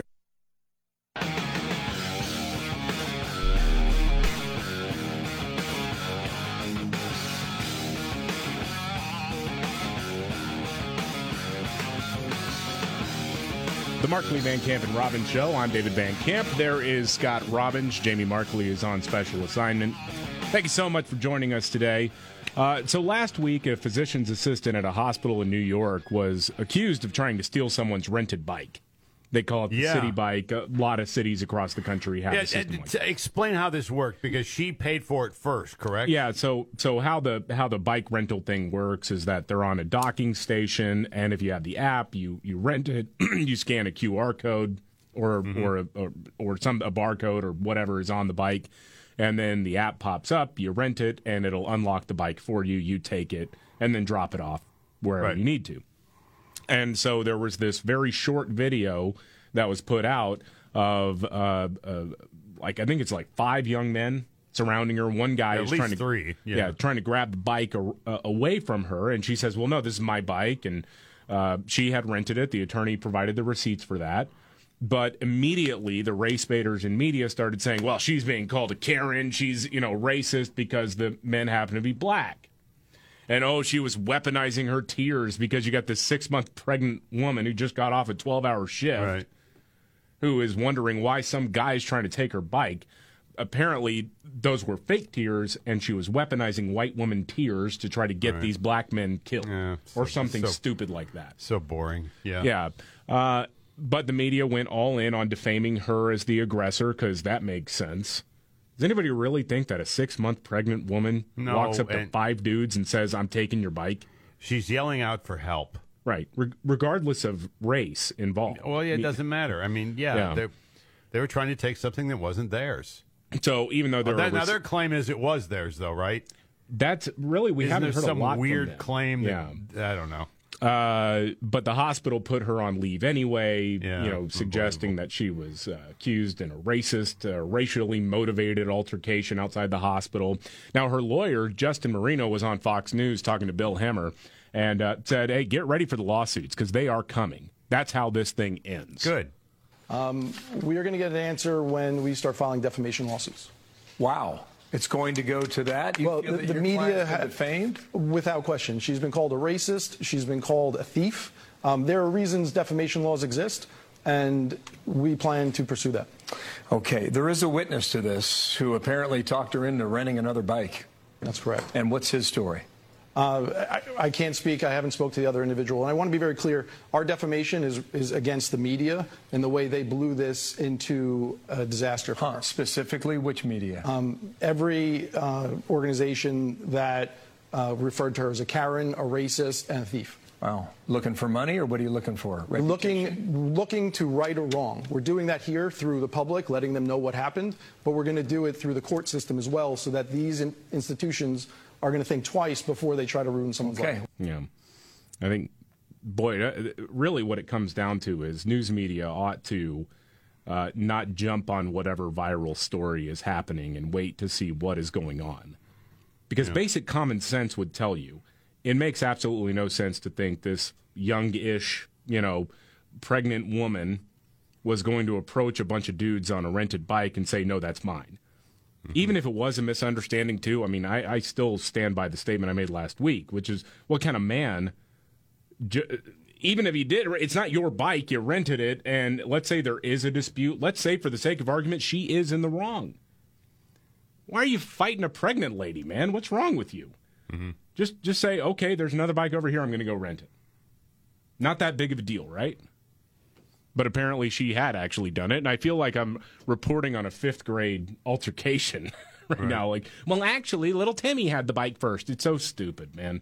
I hope she gets paid, man. This is the Markley, Van Camp, and Robbins show. Biggest story of the day. There are a few happening right now. Of course, Tim Scott, senator out of South Carolina, has announced that he is running for president. I don't think he stands a chance, but, hey, we'll see. No. We'll see what happens here. And so we'll be going over some of the reaction for that. Also, we've got this debt limit crisis that's happening, and the president is saying, "I'm completely blameless." And on that same note, I want to tell you, another Democrat is out there saying the reason why Joe Biden's approval is so low is because people haven't internalized how great he's been for them just yet. See, it's your fault you don't recognize his brilliance. We'll get to that and much more. This is the Markley, Van Camp, and Robbins show. The Markley, Van Camp, and Robbins show. I'm David Van Camp. There's Scott Robbins. Jamie Markley is on special assignment. Now, I know we've talked a lot about the state of the economy, right? It's kind of a weird mixed bag that's going on. You get good jobs reports, and then you look into the details, and you say, okay, well, it's a lot of part-time gig economy work that's coming up. Full-time employment is pretty strong, but at the same time, there are a lot of job openings right now, and it's this whole mishmash of just craziness that's happening. Inflation has been running amok. And now that it's not quite as bad, they're counting that as a victory, I guess. Right.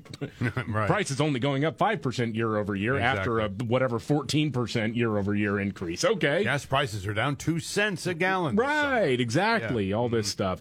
You still have food banks desperate for donations because more and more people are using it, and people are taking home less money, at least less buying power, than they were a few years ago. Yeah. But at least we have no mean tweets. I think it's interesting that every once in a while when Democrats are confronted with this, they go to the same well, which is, well, Joe's policies really haven't kicked in yet. I mean, it's been more than 2 years. I think we're still waiting on that, are we? What are you going to do? Okay, so Dan Goldman, one of the worst members of Congress, Democrat Representative Dan Goldman, says he's excited to start campaigning on behalf of Joe Biden because things are going so well. People just haven't internalized it yet. Oh, God.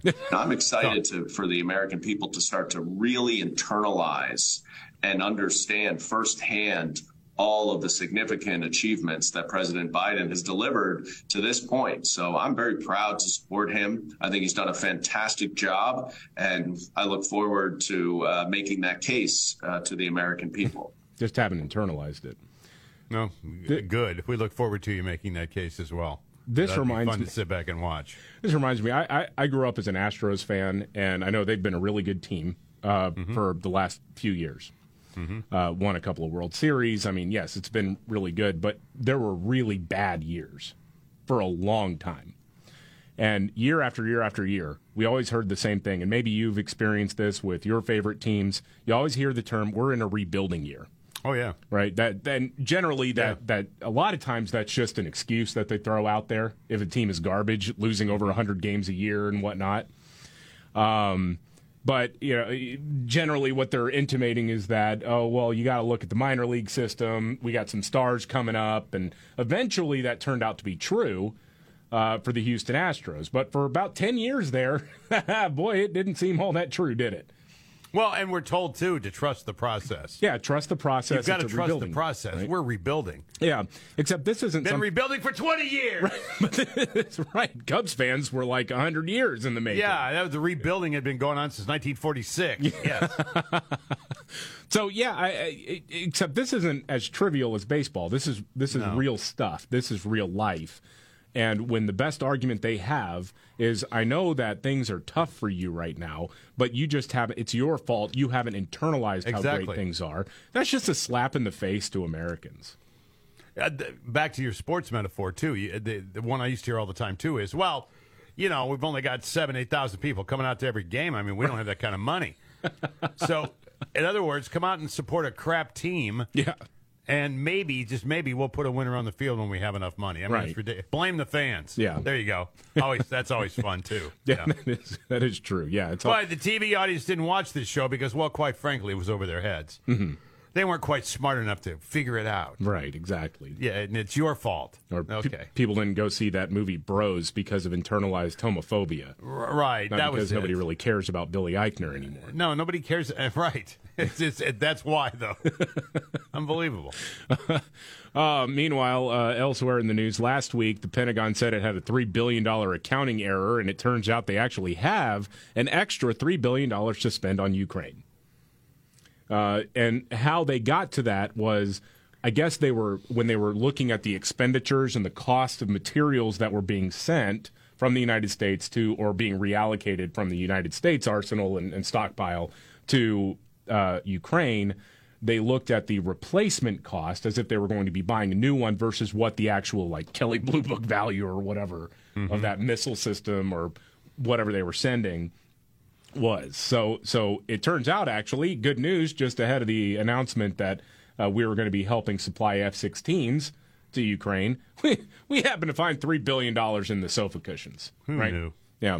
So National Security Advisor Jake Sullivan was on CNN, and Jake Tapper I don't love the way he framed this, but, he still seemed a little bit miffed by the fact that you could have a $3 billion rounding error, essentially. That's a hell of an accounting error, and it provides a lot of fodder to critics of U.S. aid to Ukraine and critics who say there's not enough oversight going on.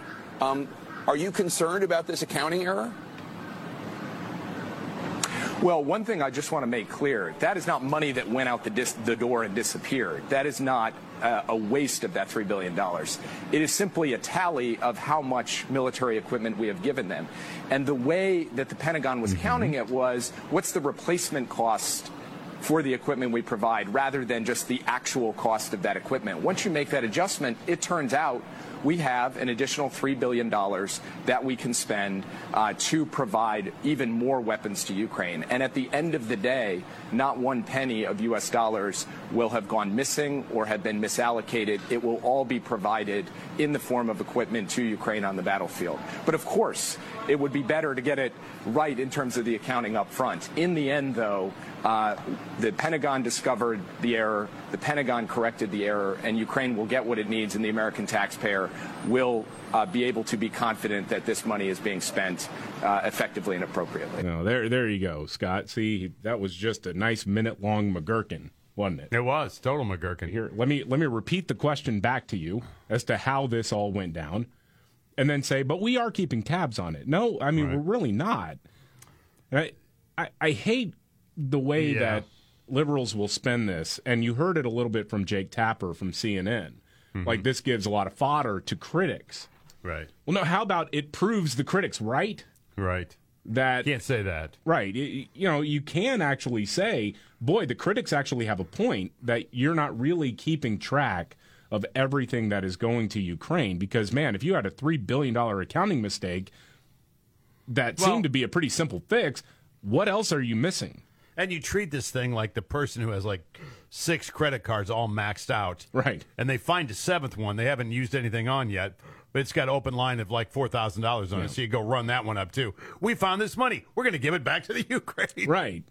Yeah. No discussion, no conversation. Right. It's just, here it is. Look at that. And then, here we go. And then if you question it or just ask, hey, where's our money going? Where's our equipment going? You're called a Putin apologist. And right. You can't question it. No. Say it again. I mean, Putin's objectively the bad guy in this situation. Yes. There's no question about that. He's the bad guy here. That being said, how much are we willing to go out on a limb for a country that, I mean, the discussions of them being part of NATO and whatnot were not really on the table because of corruption issues. And you're seeing all these reports about how multiple government officials have had to resign because of corruption, because they're taking money or they're marking up food prices that are being sent from abroad, for whatever supplies they are. It's like, hey, this bag of beans costs $10, but I'm going to charge $20 to sell it and pocket the other $10. I mean, that kind of stuff is happening all the time, and asking for accountability, especially for a war that we're theoretically not directly involved in, even though we are, but the line is we're not directly involved in it, we're providing material support. I think the American taxpayer deserves to know where all this stuff is going. And again... Well, and I'm tired of the whole act, too. I'm tired of the jumpsuit Zelensky and pounding his fist and wanting more money from all these countries, and it's like, dude... At the end of the day, we've forgotten about what you were before all this started. Right. I mean, you still are that. Mm-hmm. But you're being enriched. I don't know. It is. I know it's more complicated than that, and it probably involves a much deeper discussion. But holy smokes, man. I just like the way you find the money, and you rather than going, hey, with $30 billion, we can, guess what we can do with this? It's just assumed it's going to go right back in. Right. Look at that. We got $30 more billion to send. Right. I mean, seriously. I mean, it's all just monopoly money now anyway. It doesn't mean anything. It really does just come across as some people, playing with monopoly money, but also lining just throwing it around. Look what we found here. Lining their own pockets is the way it looks. It's completely off the hook. Why we aren't? Why the answers we deserve we'll never get. On a lighter note, and I mean a much lighter note, because I think we all could use a little bit of a respite from the heavy news, right? Yeah. Someone actually analyze complaints about pet owners on social media, like who doesn't clean up after their dog, things like that. Mm-hmm. And they ranked them based on factors like population density and the number of pet owners. And the worst city for people not cleaning up after their dog is Seattle. Really? Seattle, and then San Francisco is actually second. Well, how do you discern what's human and what's dog in San Francisco? That was exactly my question. No, right. I mean, how do you know? Like, are you really sure? Because there may be a lot of complaints about poop on the streets, but you don't know if it was Fido. But when you're hosing down the sidewalk, you have no idea. I mean, you don't know. Yeah. And I'm not picking that up. I'm sorry, but I'm not doing it. Remember when San Francisco was hiring a street cleaning team? Yeah. And they were getting paid like $100,000 a year to go out there and clean up the poop on the streets. Yeah, like every morning, early morning, they've like the Disney crew. They'd go out and make sure the park looks nice, I mean, go and hose down the bums. Yeah, exactly. Just Now, I will say the cities with the best dog owners are Tucson, Arizona, Virginia Beach, Raleigh, North Carolina, Omaha, Nebraska, San Antonio, Texas, Indianapolis, Colorado Springs, Phoenix, Philadelphia, and Sacramento. Now, would you agree with that, being a San Antonian? I think, I think the city does a pretty good job in parks of making sure that there are waste bags available. Mm-hmm. So, I don't know. I mean, my neighborhood gets a lot of complaints because some people don't actually clean up after their dogs. But yeah, I have a commons area out where my apartment, and there's a lot of people in my apartment complex that have dogs, but they walk them, and the complaint always is, they don't clean it up. No. Well, I remember that building. Yeah, I mean, people would, there'd be urine in the elevator. Well, yeah, you've got that. But that's just the price of living in the city. Right, what are you going to do? Of course, somebody's going to take a leak in there. They don't supply the proper porta-johnies for people, so just stock it with the pens. Each one a urinal inside the elevator. All right, the aunt of Jordan Neely says he was a sweet boy. We'll get to that next. The Markley, Van Camp, and Robbins Show. I'm David Van Camp. There's Scott Robbins. Jamie Markley's on special assignment. Thank you so much for joining us today. We always appreciate it. So the violent criminal who was restrained by a Marine and ultimately died on a New York City subway had his funeral on Friday. I don't know if you saw any of the coverage of that. It is. I did not. I didn't see a second of it. You got Al Sharpton. You got all these dignitaries. It was a state funeral for the guy who assaulted an elderly woman and a 7-year-old child. Yeah. But I mean, okay. All right. The Jordan Neely is who we're talking about. He's been exalted in the media as a fun-loving Michael Jackson impersonator, despite several arrests for violent assaults. There was a Marine, Daniel Penny, who restrained him after a violent outburst on the subway, and unfortunately, Mr. Neely passed away. The lawyer for Daniel Penny, who is now facing manslaughter charges, has said, look, we're not here to tar and feather Jordan Neely, but we do want to provide context for what happened. This guy was there. He was known by many regular riders of the subway, and not as a fun-loving Michael Jackson impersonator. No. He was known as kind of a loose cannon. Yeah. So he's on there, he's throwing down his clothes, and he's, saying, I don't care if I go to jail, I don't care, all this stuff. And yet he's being lifted up in liberal media circles to make this because the Marine is white and he's black, this is some sort of white supremacist vigilante justice or some such nonsense. It's crazy. Well, now his family members are out there. They weren't they weren't with him while he was still alive, but now that he's dead, they're going to come in and collect. This is fairly sadly typical of how these things usually work. His aunt Mildred Mahazu was interviewed by ABC News, and here's part of what she had to say. Jordan was a very, very sweet person. He liked to be loved, and he loved people.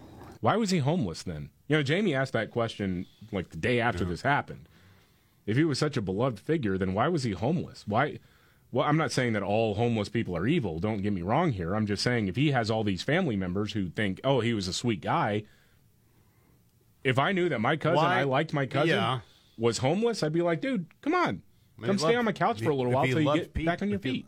Yeah, if he loved people so much, why did he punch an old woman in the face? And yeah. Why did he have 40-some, arrests under his belt? Why? I mean, why did these things happen? This for this sweet boy who loved people. Yeah. He was very, very, very friendly. He is a diamond in the ground. What do you think should happen to Daniel Penny?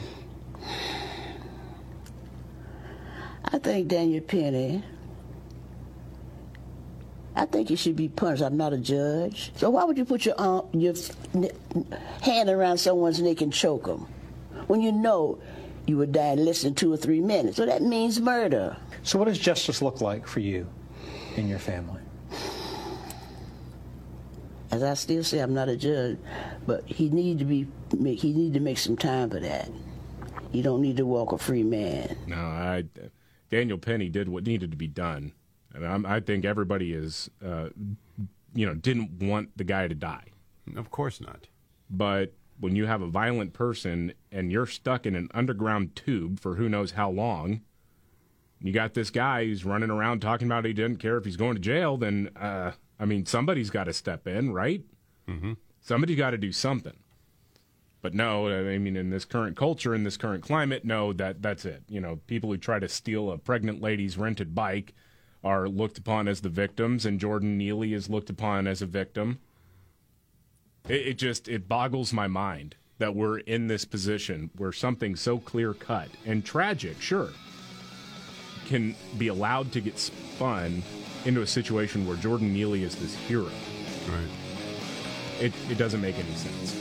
All right, this is the Markley, Van Camp, and Robbins Show. Are you ready? Jamie Markley, David Van Camp, and Scott Robbins. We just become best friends. Yep. Making sense of it all. Now I get it. And having some fun. Lighten up, Francis. This is the Markley, Van Camp, and Robbins Show.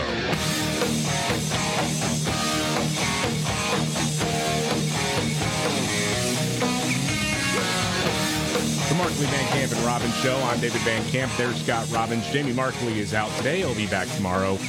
Thank you, as always, for being here. The lawmakers are still going back and forth over the debt limit, with Republicans wanting to cut future spending in exchange for raising our national credit card limit. When are we going to get the first article on what exactly it is that will be cut or not happen if this budget thing is not met? Well, they want to roll back some of the expanded like food stamps programs, things like that were delivered. But we're talking pandemic. about this seismic, like it's going to collapse. Everything's just going to collapse and burn around it. What is the accuracy in that statement? That it could be that if we it's default? Catastrophic. Yes. Yeah, they're yes. The markets teeter. I know. Yeah, that it could definitely hurt the economy, the U.S. economy, which is one of the reasons why I'm wondering. Why is it that Democrats have taken this no negotiating thing? They just want a clean, debt limit lifting. It makes absolutely no sense. And Republicans are saying, okay, well, let's cut future spending so that we don't have to do this again. And, yes. And honestly, the proposals, I know some conservative economists who are saying the cuts that are being proposed from Republicans aren't deep enough. Right. But, Democrats have been taking this whole no negotiating standpoint. Meanwhile, Republicans in the House have actually passed a spending plan. But Democrats won't touch it. They want the political win. They want to be able to turn around and say, well, Republicans are responsible for us barreling towards default. Joe Biden was asked whether or not he considers himself blameless as we head down this road. And, well, here's what Joe Biden said. It was actually somewhat coherent, Scott. I'm pleased to tell you. I'm ready. On the merits, based on what I've offered, I would be blameless. On the politics of it, no one will be blameless. And by the way, that's one of the things that some are contemplating. I actually had. Well, I got to be careful here. Oh boy. I think there are some MAGA Republicans in the House who know the damage that it would do to the economy. And because I am president and presidents are responsible for everything, Biden would take the blame, and that's the one way to make sure Biden's not reelected. Thank you. Okay. Yeah. Well, then it sounds like you ought to start playing ball then, doesn't it? The frustrating thing, and I know a lot of people's eyes glaze over about this, but this kind of stuff, but it is pretty important to be following and keeping tabs on. No deal as of right now.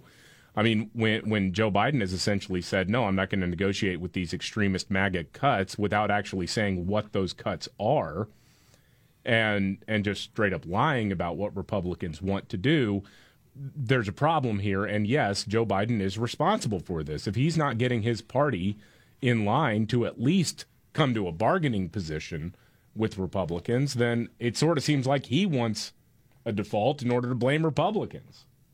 It's all political calculations, and it's all being done with your money. Yeah, and again, I mean, it's almost like he gets paid by how many times he can slip a MAGA in there, too. Oh, yeah. Yeah, that's part of the brand. That's like the new thing, right? That's the new brand. Yeah, part of the branding there. No, I just hear all this stuff, and I'm like, if it's dire like this, and it is what they say it is, man, you'd think there'd be all kinds of motivation to make deals right now. Yeah, you would think, but the thing is, there's politics at play. A lot of this stuff, and a lot of us know because we've gone through this before, that all this 11th hour stuff gets done. Mm-hmm. 15 minutes before the deadline expires, all of a sudden we have an agreement. Yeah. That's the way it seems to work all the time. Everybody postures position until they absolutely have to. Yeah, and I think that probably will be the case. Yeah. You'll have some situation, like you said, at the 11th hour that I wouldn't be surprised if Kevin McCarthy, the Speaker of the House, is going to be working out a deal with Joe Biden, and so they both can come out looking like they got to win. Which is what they both want to do. Yeah. So why skip on the drama? Well, they know the deal is going to get done. So they want the drama in order to rile up a base. That's right, basically and what really, it is. and here's Joe though. I mean, please, Right. they won't do this, so I can't get reelected. Okay, Yeah. that's it. Yeah. Meanwhile, New York City Mayor Eric Adams, loves to talk about how New York City is a sanctuary city. Yeah. Is saying, you know what, this is becoming a burden on us. It already is a burden. We've got like 60,000 people or whatever that we're having to take care of, and more cities need to be carrying their weight as well. We need to be dispersing these migrants to other cities in the United States. Well, you had the Open for Business sign up, pal. Well, exactly. Here he is on Face the Nation yesterday. We have 108,000 cities, villages, towns. If everyone takes a small portion of that, and if it's coordinated at the border, to ensure that those who are coming here to this country in a lawful manner is actually moved throughout the entire country. It is not a burden on one city. And the numbers need to be clear. We received over 70,000 migrant asylum seekers in our city. 42,000 are still in our care. If this is properly handled at the border level, this issue can be resolved while we finally get Congress, particularly the Republican Party, to deal with a comprehensive immigration policy. Republicans did actually have an offer. Democrats said it was hateful because you're turning away people who just want to come to America and live the American dream. Mm-hmm. This is not who we are, Mayor Adams. Yeah, I'm sorry, but once you stake out the position that you're a sanctuary city and you support that, then your complaints kind of fall on deaf ears. Exactly. I mean, I don't care what these people think. I don't care what Eric Adams' solution is. By the way, there's going to be a whole lot of counties in New York going, well, the hell with that. We don't want this. Right. What do you mean you're going to break them up into geography and toss them all over the state? Nope. Yeah. Well, and a lot of the push people back on that. Well, and frankly, a lot of the people who are in New York right now want to stay in New York. That was their destination.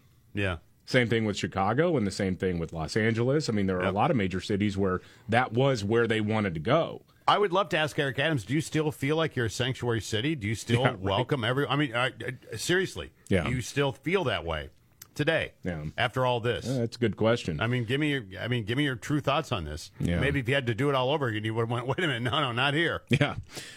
Meanwhile, Democrat Representative Jamal Bowman, he likes to mix it up with Republicans for the cameras. He's been seen several times yelling at lawmakers on Capitol Hill. Yeah. He's one of those fake tough guys. But last week he got into it with Marjorie Taylor Greene clapping in her face, yelling about saving the party or something. No more QAnon. Ah! Yeah, that guy. Marjorie Taylor Greene said, hey, I felt a little threatened by this guy because he is getting up in her face. Yep. Now, according to The View's Sunny Hostin, one of your favorites, Scott. Yeah, racist. That was basically her wishing death on Jamal Bowman. Yeah, tremendous. That's putting racist. a black man's life in danger by saying that you felt threatened. Mm-hmm. This has been happening for decades, or perhaps even longer than that, centuries, where a white woman says something like, he feels threatening to me, he's harassing me. Yeah. And that can end in the death of a black man. And she knows that. So that was a dog whistle, it was a bullhorn, everything that he said. Sakes. How? Can you just stop? A guy was getting in, I mean, regardless of how you feel about Marjorie Taylor Greene, I mean, guy's getting in her face, yelling at her. He does this all the time. He crashes the press gaggles all the time. He did it with George Santos. Did you hear that part? Yeah. Oh, yeah. I mean, George Santos, the fraudster, who he's facing a lot of charges right now. He's a knucklehead. He's pretty ridiculous, but he's doing a little interview with some press that had gathered on the steps of the Capitol, and I mean, Jamal Bowman has a serious self-control issue. I allowed the process to play itself out. You gotta go! Resign! What do you have to say to those? Save yourself! Like I said, if I could understand you over my colleagues screaming here, the reality New is Yorkers need better! Yeah. I thought it was interesting because Jamal Bowman showed up on CNN, and Aaron Burnett asked him, hey, are these outbursts really necessary? And then he had another outburst. He's an angry guy, man. No, come on now. Come on now. CNN, y'all tripping now. Listen, that was, first of all, he should resign or be expelled because of the laws that he is being accused of breaking, the violations, and lying to his constituents. That's number one. But number two, is heckling like a horrible, evil thing? Is teasing someone? Is friendly banter and a horrible, evil thing? Like, come on, y'all. Like, everybody needs to lighten up and understand that, one, in a healthy democracy, dialogue and debate is essential, number one. Number two, why even frame a question in that way? Because that feeds into the trope that. Well, no, I mean, I'm just wondering, dialogue. No, as a black man, I'm not allowed to raise my voice. Right. Nobody said that. I know. It always. You just act like a lunatic. I can't imagine being these people like Sunny Hostin. When you get up in the morning, the only thing you're doing is seeking out some sort of racial grievance that you can create. Yeah. And your whole world revolves around this. Oh, yeah. This is what you do all the time. And, man, that's got to be weary after a while. Yeah, you would think. I mean, that's how you make your money. You got to keep going. It can be with lucrative. This stuff. But, man, this guy, he's a knucklehead. This guy's a knucklehead, too. Yeah. Oh, yeah, he is. Yeah. He's yelling and screaming and, okay. Did you hear about this? Scientists have been thinking or have been working on this project of what to do with babies' diapers, because they can be very harmful for the environment. Right? They don't really decompose or anything like that. They're messy. They're toxic. Mm-hmm. As anyone who's ever raised a baby, I'm in the thick of it right now. Right. You know that. So researchers in Japan say that they have sanitized disposable diapers, and they can be used to make concrete and mortar to build homes. So the idea is that it's a way to recycle diapers and address shortages in building materials. So they can be substituted for fine aggregates that are normally used in concrete. So mortar for structural uses like load-bearing walls, road pavement could tolerate about 10% added diaper material. Man, I don't know. So they're talking about using diapers to build roads, bridges, and homes. And now we know why Joe Biden took a trip to Japan, because he's got a whole truckload of adult diapers that could be used to build something. I was just thinking that maybe you threaten Russia with the Ukraine. We're going to fly over and drop diapers on your head. They'll probably be signing that peace accord today. Yeah. Just a heads up, it was chilly night at the Van Camp house. Right. Here we come. I think that would make me a war criminal. Yeah. Surrender.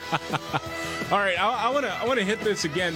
The 60 Minutes piece on artificial intelligence. This is wild stuff, man. Yep. This is like humanity-ending stuff. We'll get to it next.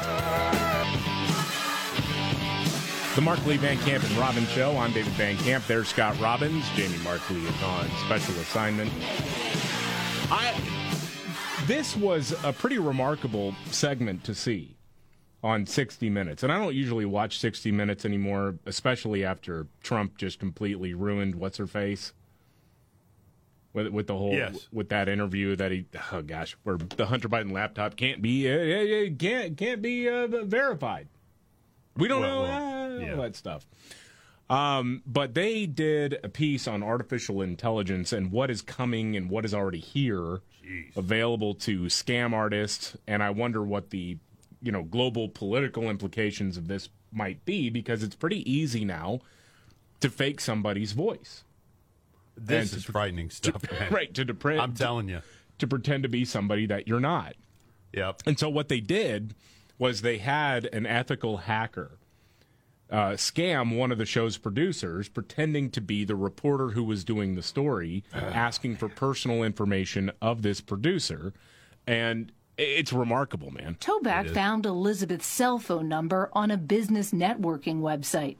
As we set up for an interview, Toback called Elizabeth, but used an AI-powered app to mimic my voice and ask for my passport number. Oh, yes, I do have it.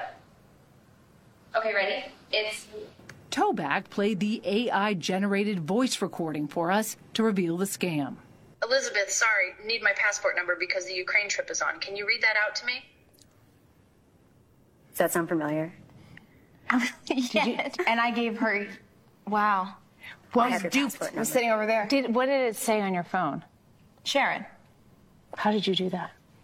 So I used something called a spoofing tool to actually be able to call you as Sharon. Oh, so I was hacked, and I failed hacking. No. But everybody would get tricked with that. Yeah. Everybody would. It says Sharon.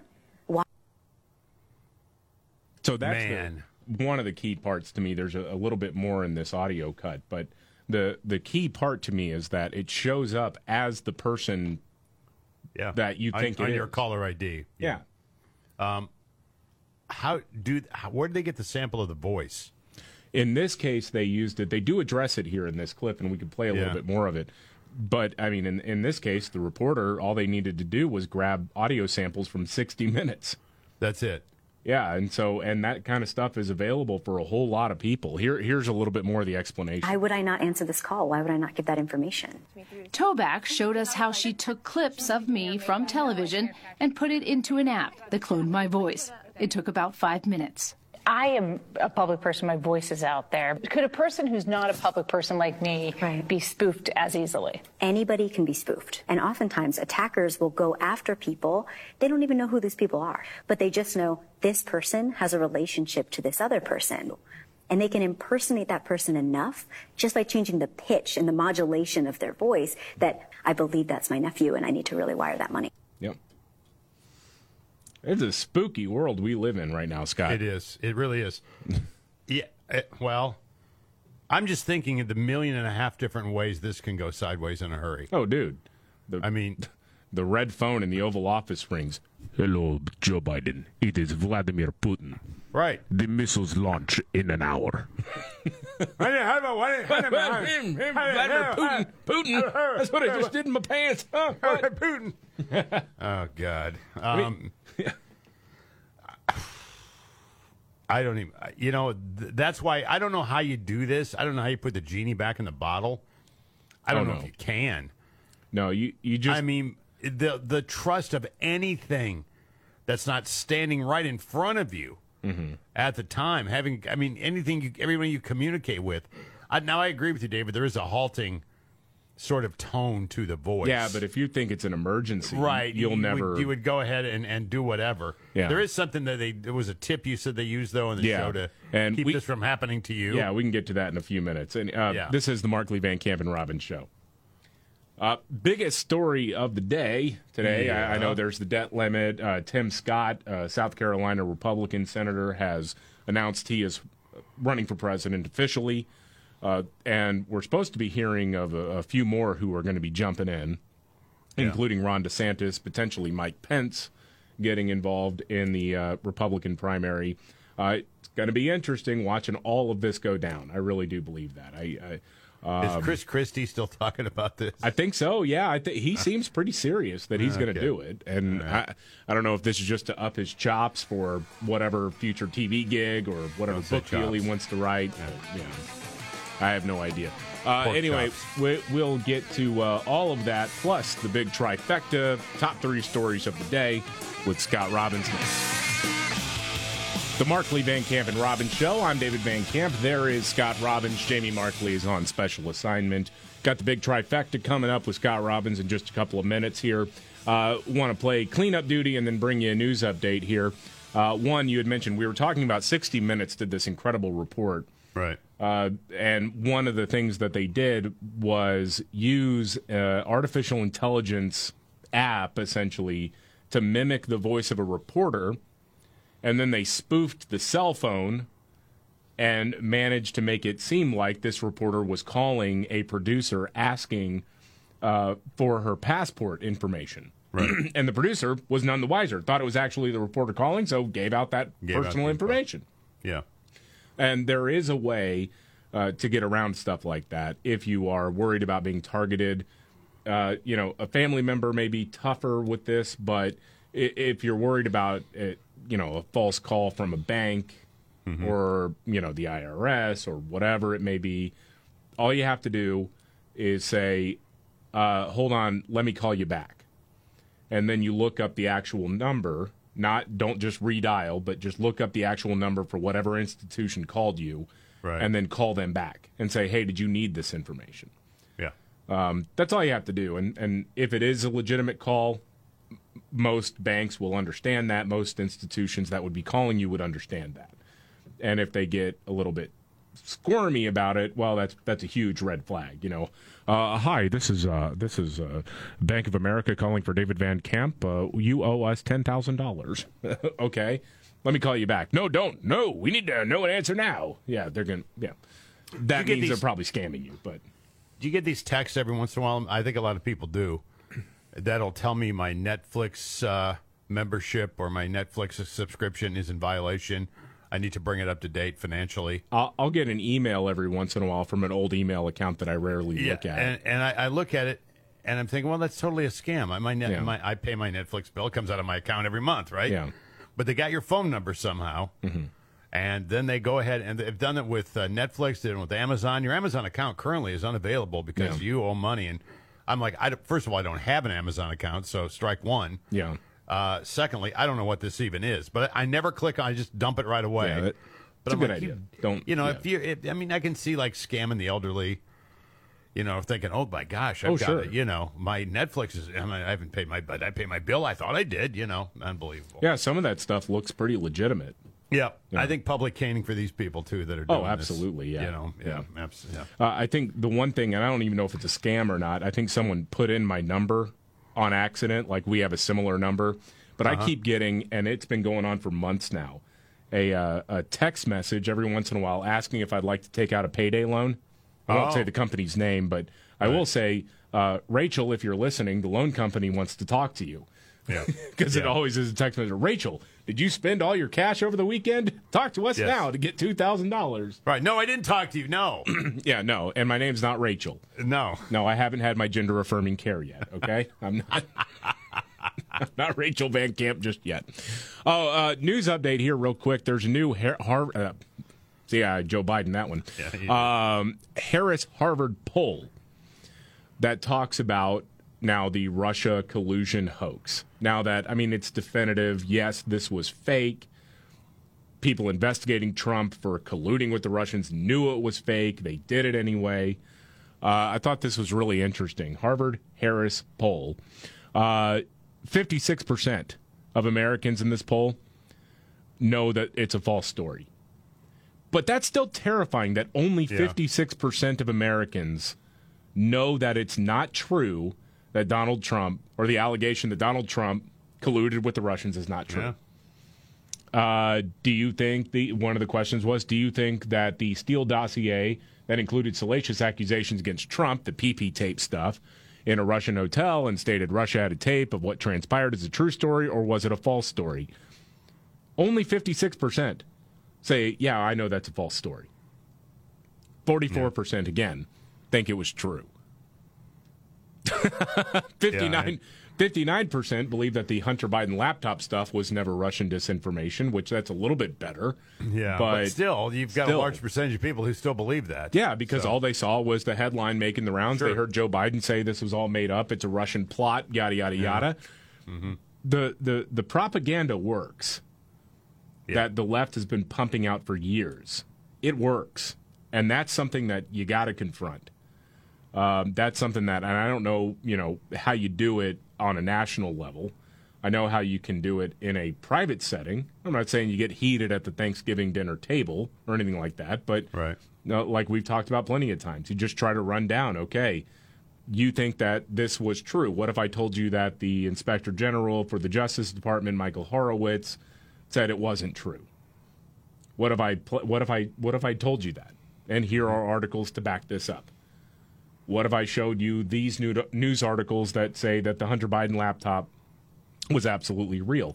And, there may be some liberals who are so brainwashed by this stuff that they'll never believe you. But there's always a chance somebody will. Mm-hmm. And the trick, to me at least, what I've found in my personal life is really working hard to not come across like the crazy uncle at Thanksgiving. And just say, look, these people lie to you all the time. Okay? And they're turning the frogs gay. All right? So anyway. Also, Stevie Wonder isn't blind. Okay? At least once a month, I get an article from somebody else confirming what you said about Stevie Wonder. Oh, that Stevie Wonder's been faking He's not being really blind. Yeah. There's some far out magazine somewhere that printed the same. And I'll get a copy. Hey, show this to Van Camp. I am a subscriber from Not Blind Weekly, so just a running list of people who are not actually blind. Stevie Wonder is always number one on that list. All right, Are you ready for your big trifecta? Yeah, let's go. All right.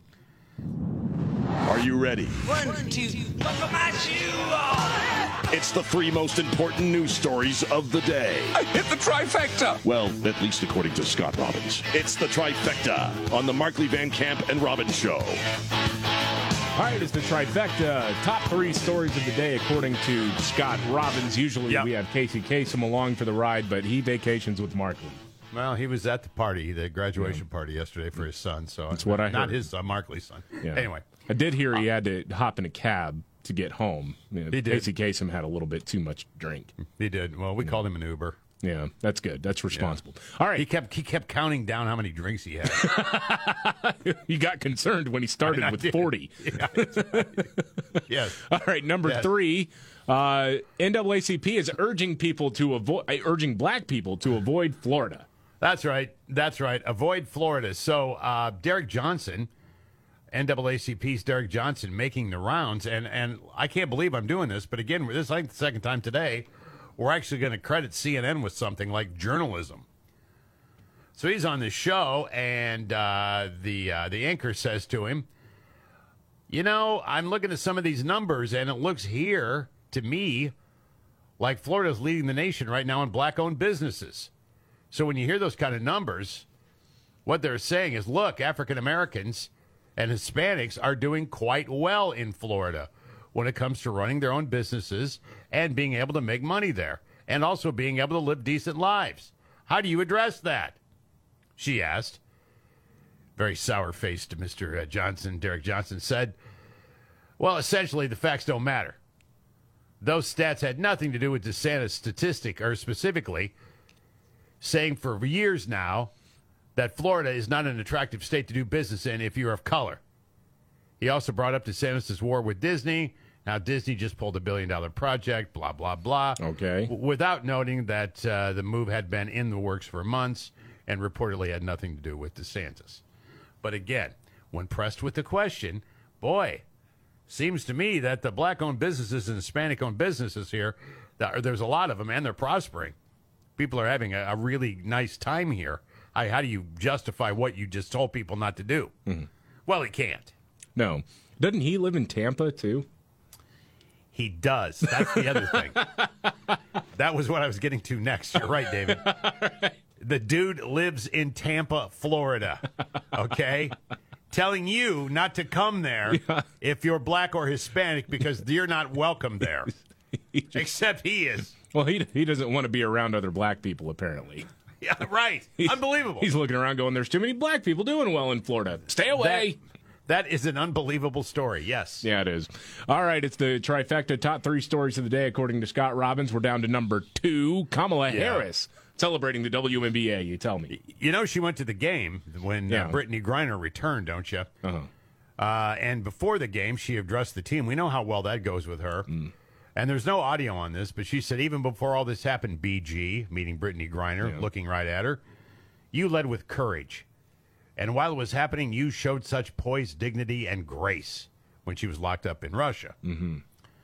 Harris then told Griner that she inspired so many because learning that nothing is going to knock you down, that's really good stuff. She pointed to Griner as a role model, an example of overcoming and overwhelming adversity.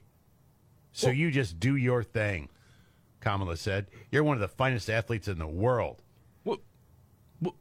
With regards to the Russia thing, because she was arrested and jailed in Russia because she brought weed into the country illegally. Yes, yeah. What did she actually overcome? Because the only That's reason a great question. The only reason she's not in prison right now is because Joe Biden traded an international arms dealer terrorist in exchange for her. Griner, by the way, is writing a book about this. Yeah. And maybe Kamala can host a book signing ceremony somewhere for her, too.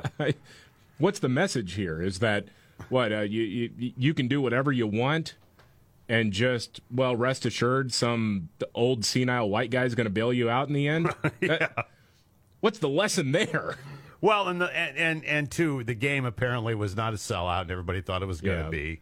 Yeah, and there was some disappointment there. The coach was mad, and everybody's mad. Yeah. Forgetting, of course, it's still the WNBA. Yeah. But I mean, if it's like a prison break game or something, then in that case, then you would sell it out. Yeah, but if you have your legs shackled together while you're playing, that's entertainment. We've brought in the worst people out of a Siberian prison to go play against whoever survives. Is the WNBA champion. Yeah, then you'd sell out the arena. Okay, I promise. Absolutely. Yeah. All right, it's the trifecta top 3 stories of the day according to Scott Robbins. We are all the way down to number 1, and you just told me it's the sports injury of the year. These stories. Always, you hear about guys that, there was a guy that went on the disabled list. He was carrying deer meat up the stairs of his house and he fell down. Remember that? Yeah. And you hear all that kind of stuff, right? That there was a bug in the room. The guy didn't sleep all night or something, so he couldn't play. Hanser Alberto is the guy's name. He's a second baseman for the Chicago White Sox. He is not technically on the disabled list yet, but could very well go on there. Not playing in the White Sox lineup tonight because he has a shoulder injury. He suffered this shoulder injury yesterday's game when he was running to first base, thought he beat the throw and waved his hands, did the safe sign like this. Oh, no. And threw his shoulder out.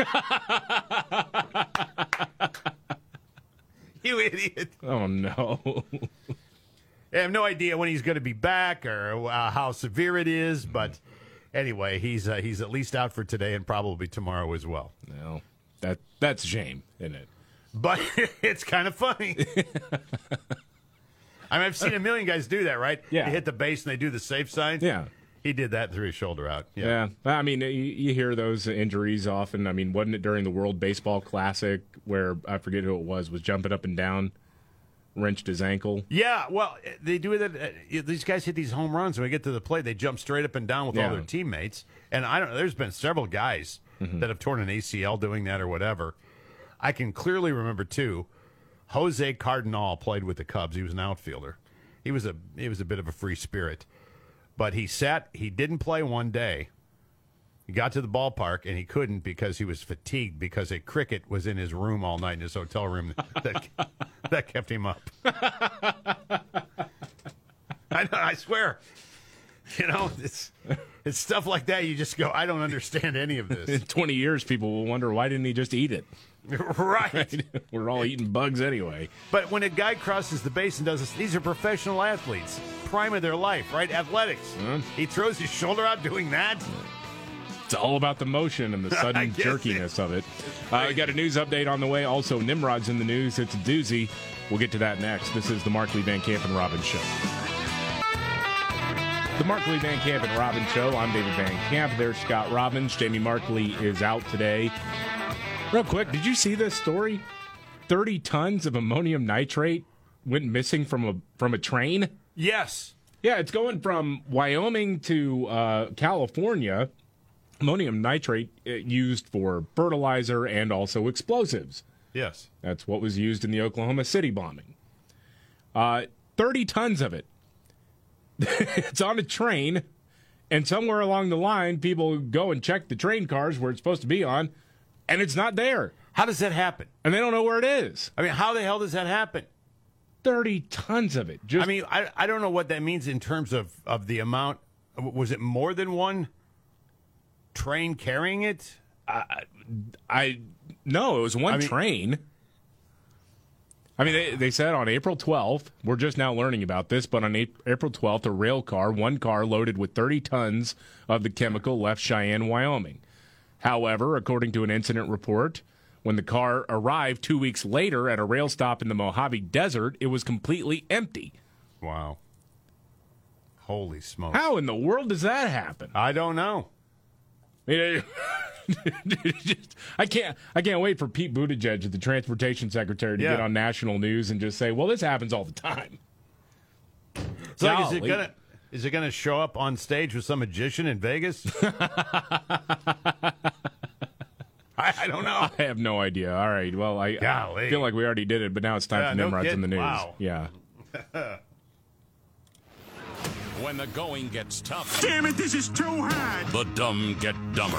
All right, Ian. It's Nimrod's in the news on the Markley, Van Camp, and Robbins Show. I love the poorly educated. Well, this is fun, and our friends in Portland have heard this story already. 43-year-old man who identifies himself as Captain Jack Sparrow was arrested after trying to bite a cop. No. He was on a train, and, well, I guess maybe he was with that explosive material or something. Yeah, right. No, he's harassing people on the train, and they tried to take him off, and Captain Jack Sparrow is how he identified himself, and there you go. Tried to take a bite out of a cop. Who's Nimrod's in the news. This is the Markley, Van Camp, and Robbins Show.